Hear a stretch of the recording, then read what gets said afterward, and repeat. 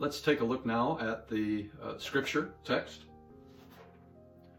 for today's message, and it's found in Romans chapter 8, verse 1. There is therefore now no condemnation for those who are in Christ Jesus, who walk not according to the flesh, but according to the Spirit. This sermon is addressed to all justified believers in Christ Jesus. There is no longer any condemnation for believers in Christ. God has forgiven their sins, and they have assurance that they are children of God. Unfortunately, there is much confusion about A, who in fact are in Christ or justified, and B, the problem of sin that remains after justification. Those who are justified believe and dwell in Christ, and Christ dwells in them. They walk in the Spirit, who directs their thoughts, words, and deeds. They have power from the Spirit to overcome the evil desires of corrupt human nature, called the flesh by the Apostle Paul. They are led by the Spirit into a holy way of life. They have holy conversations and behavior, and they bring forth fruits of the Spirit: love, joy, peace, patience, kindness, goodness, faithfulness, gentleness, and self-control, as found in the book of Galatians chapter 5, verses 22 and 23. Those who are in Christ are no longer condemned. Their past sins are pardoned, and God keeps no record of them. There is no sense of guilt, but rather the peace of God rules in their hearts.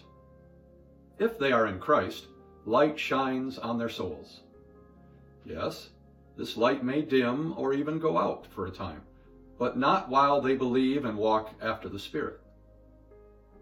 There is no curse or condemnation for present sins because they do not continue in them. Also, there is no condemnation for remaining inward sins, for the Apostle Paul acknowledges carnal Christians and babes in Christ. But as long as they do not yield to them, there is no condemnation as long as the flesh does not dominate. And if they are truly remorseful, remaining moral defects can humble and propel them closer to God. There is no condemnation for sins they did not know about. These are called involuntary sins, or for missing good deeds due to circumstances beyond their control, or for sins that surprised them. Here is a practical test. Was the surprise due to neglect?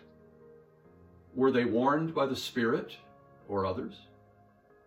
Were they caught off guard? If the sins were not willful, and they grieved over this sin, there is no condemnation. In closing, here are a few pastoral guidelines. Remember, all of our past sins up to the moment of justification are erased. Sins between justification and now are forgiven if you repent and renew your trust in Christ. If you are now under conviction, put your faith in Christ now. Why speculate whether you lost your faith or never had it? For removing inward sin, continue to have faith and love until God removes it. Beware of involuntary sins, for they may lead to self-pity or vanity. Hold on to God. If you are surprised by a sin, cry out to God and He will help you.